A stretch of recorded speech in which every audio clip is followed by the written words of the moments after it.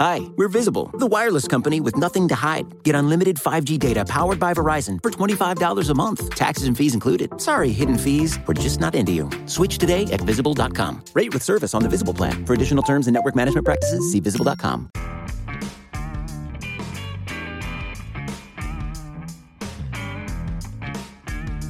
Hello, Giants fans, and welcome to a new edition of the Valentine's Views podcast here on Big Louie Radio, part of your SB Nation family of podcasts. As we get closer and closer to Giants training camp, we're previewing the NFC East. We're still talking about Saquon Barkley, talking about training camp, and here to help me discuss all of that is Ralph Vacchiano of Fox Sports. Ralph, how you doing? I'm good, Ed. How are you? I'm good. Hope you've had a good summer. I know any fun that either one of us has been having is about to come to an end. Exactly. It's sad. Summer's quick around here, no doubt. Yes, it is. Yes, it is. So, hey, obviously, as we close in on training camp, the big story around the New York Giants is still Saquon Barkley, the franchise tag, all of that. You wrote the other day something that I agree with, something that I also wrote a version of, and that this could be the beginning of the end for Saquon with the Giants. I'm just curious, when you look at the situation, if there is going to be a long-term relationship, if Barkley's going to remain a Giant beyond the 2023 season, what do you see as the path? Well, I think the best thing that the Giants have working for them, if they want a long-term deal with Barkley, is that the running back market stinks. If you're Saquon right now, you have to think, okay, the Giants aren't going to give me what I want. They're not going to go that extra mile to keep me. There's no reason to think that will change a year from now, because even if he runs for 1,500 yards, he's still at a high injury position. He's now a year older, closer to that inevitable decline, and his body is more beat up than it's ever been. So that's not an enticing thing for the Giants to suddenly say, oh, yeah, now we'll give you 3 years and $25 million. So the way he's looking at it is, I'm not going to get what I want for the Giants, so he's going to try to look elsewhere, and the money just might not be there. I do think, and we can talk about the running back market for hours, but it is what it is at this point. And we can scream about, well, running backs should be valued more, but they're not. And if he hit the open market, he wasn't going to get more than the Giants were offering. And next year, when they go to sign him to a long-term deal, he might see exactly the same thing and then decide, you know what, if maybe the Giants then are offering him the same $19 or $20 million guaranteed, and he says, you know what, I'll take it this time because I can see that no one else is going to give it to me. That's the best path to having this relationship extend. Not only, beyond this year, yes, but they could franchise tag him again. So beyond those 2 years, the best path is just him looking at it and realizing, the market is dead. I keep being asked about this in relation to Barkley, and I have my own thoughts. I kind of think that Saquon was a little bit unrealistic about his own value in relation to the way the market is. Do you think Saquon was a bit unrealistic in this whole scenario? I just have a feeling that maybe he thought that this market devaluation just wasn't going to apply to him. I'm not so sure if he was unrealistic about that, to be honest. He didn't get a chance to search the market because he was franchise tagged. So, no one's going to sign a franchise tag player. It's just not done anymore. I think he was somewhat realistic. I don't think his demands were much beyond the price of 2 franchise tags, because that's realistic. He's guaranteed $10.1 million this year. If the Giants tag him again, that would be another $12 million. So you're talking $22 million over 2 years. That should have been his starting point. I heard that he wanted more than that, but I don't think it was significantly more. He wasn't asking, I don't think, for $30 million guaranteed or anything huge. So I think he understood the market, but he realized that, there was no reason to settle for a smaller amount than he wanted to, because he does get the guarantee of those 2 tags, possibly. Obviously, he's not going into this thinking I'm going to get hurt next year or I'm going to have a terrible year. Or he's also thinking, you know what, if I have a great year, my value will be higher. Maybe that's a little bit unrealistic. But he wasn't really looking to break the bank. He wasn't looking for something obnoxiously huge. It was just more than the Giants were willing to give. Yeah, I'm a little bit surprised. I guess I'm not surprised that Joe Schoen, Giants general manager, had a walkaway number and held to it. I was a little bit surprised that walkaway number didn't land somewhere between the $25.5 million that Derrick Henry had in guaranteed money and the $30 million that Christian McCaffrey had in guaranteed money. Did that surprise you at all? That he was not looking for that? Is that what you said? No, that Joe Schoen's walkaway number was below that Derrick Henry sort of $25.5 million threshold. Oh, no, I wasn't surprised by that at all. I'm actually more surprised that Joe Schoen got anywhere near the $22 million of the 2 franchise tags. I think from everything I know about Joe Schoen, he's been very careful not to say this, but people who know him, he does not believe that running backs are worth that kind of investment. They are just too high risk. Almost everyone. It's hard to think of a running back who got big money where it worked out great. Christian McCaffrey signs a big deal and he's out basically the next 2 years. Saquon Barkley gets a pretty big deal, by the way, when he was drafted number 2 overall. Essentially, he loses a year he sprains his ankle 1 year. He loses a year to a torn ACL. His comeback year, he's terrible. Just wastes of years inside that big deal.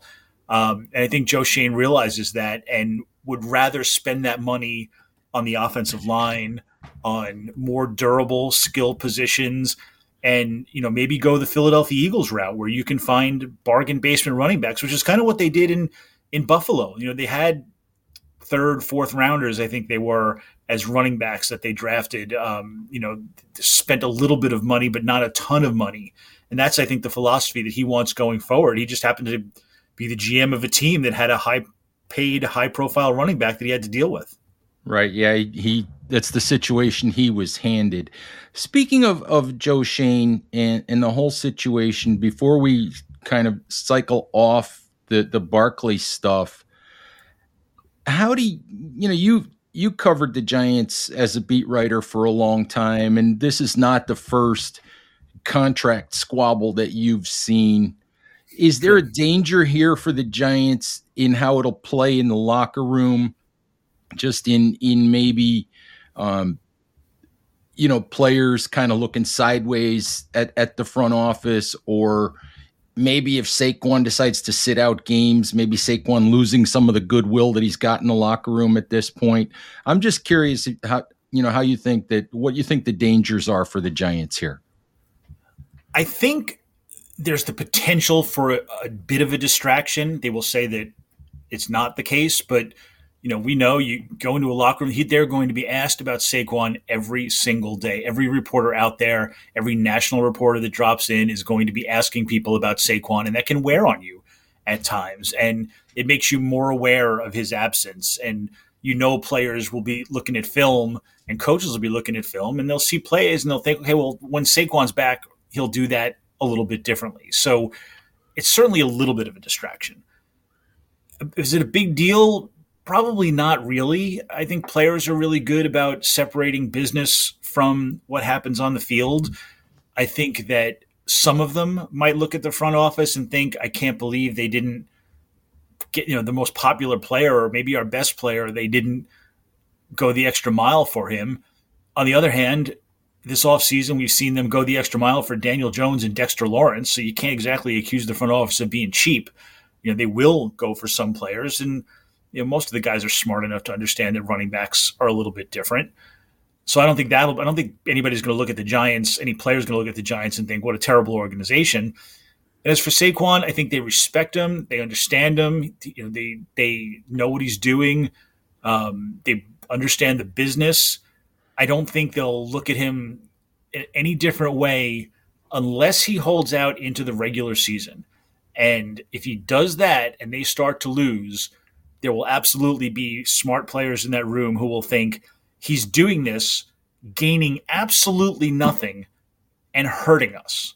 And that's when his leadership and everything else will start to deteriorate. So as long as he's back by week 1, it's some media fun, mild distraction, but all will be forgiven on opening day unless he goes out and, rushes 20 times for 20 yards, in which case, but then the heat will be on him, not anybody else. Absolutely. That's the way that I've looked at it as well. Nobody's really going to have a problem with Saquon unless he's not in uniform, September 10th against the Cowboys. Yep. Absolutely.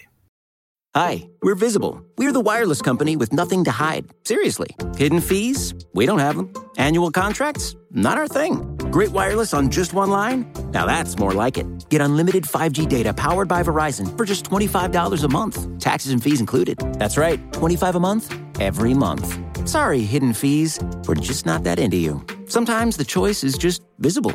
Switch today at Visible.com. Rate with service on the Visible plan. For additional terms and network management practices, see Visible.com. Hey, it's Kaylee Cuoco for Priceline. Ready to go to your happy place for a happy price? Well, why didn't you say so? Just download the Priceline app right now and save up to 60% on hotels. So whether it's Cousin Kevin's Kazoo Concert in Kansas City, go Kevin, or Becky's Bachelorette Bash in Bermuda, you never have to miss a trip ever again. So download the Priceline app today. Your savings are waiting. Go to your happy place for a happy price.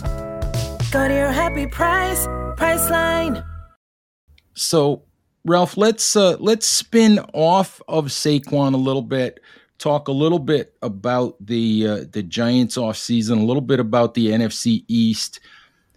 Joe Schoen went into the offseason admitting that there was a talent gap between the Giants, the Eagles, the Kansas City Chiefs, maybe the San Francisco 49ers, whoever you consider the top 3 or 4 teams in the NFL.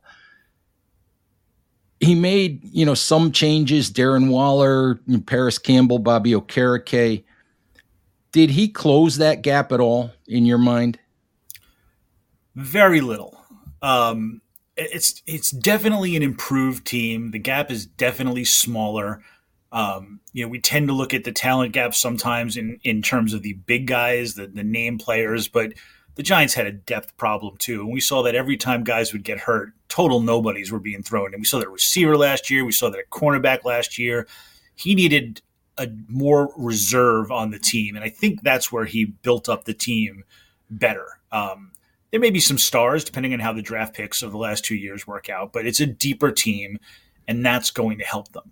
Where it's really still missing to me is the really good teams do have those stars. And it still is a bit of a stars league. Every once in a while you get a team that doesn't have any that can go on a run, but most of them have, the San Francisco 49ers have Christian McCaffrey and Deebo Samuel. The Eagles, have obviously the quarterback, eliminate that for a second, A.J. Brown and Devonta Smith. The Cowboys have CeeDee Lamb. Tony Pollard was a star last year. All these teams have these guys that can do special things. The Giants don't really have that, I don't think, on either side of the ball. There's not that stud defender that's going to get 15 sacks. There's not that Jamar Chase-like wide receiver. Maybe Darren Waller is the exception to that. He certainly was the closest thing to Travis Kelce when he was healthy 3 years ago.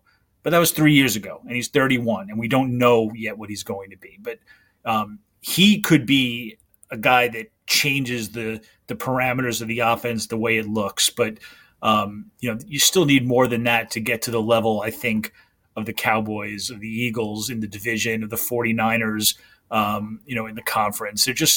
They're still a few players away, and they either have to find them or develop them and see, maybe Kayvon Thibodeau becomes that pass rushing star, or Ojulari does, who knows, but they're not quite there yet. Yeah, I think other guys you might put in that category, a guy like Tay Banks, the first round pick. But you're right. We haven't, I've said it myself this offseason that what the Giants really need, when people ask me, I say they need difference makers. Yeah. They absolutely need difference makers. They need guys who change games, and maybe they have them, but we haven't seen it yet. Right. And by the way, Saquon Barkley could be that kind of guy, and in a lot of cases he is. One thing about Saquon, as much as he had all of those yards last year, and as great as he was, even in the playoffs, he seemed to really propel them. He had, I think it was three, maybe a fourth 100-yard game. A lot of games that he had were under 70 yards rushing, and that's not a difference maker. That's, again, he could be, and at times that he is, and he's definitely important to the Giants, but he's not even the kind of guy that has changed a lot of games for the Giants. And that's the kind of guy they need. Honestly, the last time I think they had a real difference maker was Odell Beckham. Yeah, it's so interesting with Saquon because you can look at the yards and you can look at the flashy touchdown runs that happen on occasion, the big plays. But on a down-to-down basis, you just look at Saquon and you look at the analytics, and you can use the numbers to say he's a superstar, and you can use the numbers, the down-to-down efficiency numbers, to say he's a replacement level back. So right. It's confusing as all get out when it comes to what Saquon really is. He's a boomer bust home run hitter is what it comes down to. Yeah, I would agree with that. I think he can be more. I think he was more his rookie season, but we haven't seen that player yet. And again, to get you back on the topic, I think that that's the kind of difference maker the Giants need. That year they had him as a difference maker. Right now, maybe it's Darren Waller, but who is that guy that can just get him the ball and get out of the way? Or who's that defensive player that Micah Parsons that, just it's a big down, you go get him and let's see what happens. Or that guy in the secondary who you just don't want to throw the ball at because there's a good chance it's going to be coming back the other way. Right, exactly. Adoree Jackson's a good player. Xavier McKinney's been a good player. But neither one of them has been a game-changing, turn the ball over, make that kind of play in defensive back. Yep. And until they find those guys, and they have a really good roster of good, solid players. Until they add those difference makers, and maybe that's the next step in the Joe Schoen evolution of the Giants. Until they add them, they're the third best team in this division, and that's a hole that they are not quite ready to climb out of. So let's talk about, I would be remiss as we record this on Thursday morning for my Friday show. I would be remiss if I didn't point out that this afternoon, Thursday afternoon, is a day that I think the NFL at large is looking forward to and will breathe a huge sigh of relief when the sale of the Washington Commanders from Daniel Snyder to Josh Harris is approved by the NFL. Just your thoughts on the sale, on the Snyder fiasco, on what this all means for the NFL. For the NFL, it's fantastic. Daniel Snyder has been a thorn in their side, a blight on the league for as long as he's been involved in the league. Poor ownership, horrible stories of sexual harassment, and a terrible culture in Washington. A stadium that is run down, that treats an organization that treats fans terribly and the media terribly, and he's facilities and locker rooms and practice facilities that the players rated is just the worst in the league. The way he's treated players, the money he's spent on them, it's all a complete and utter disaster.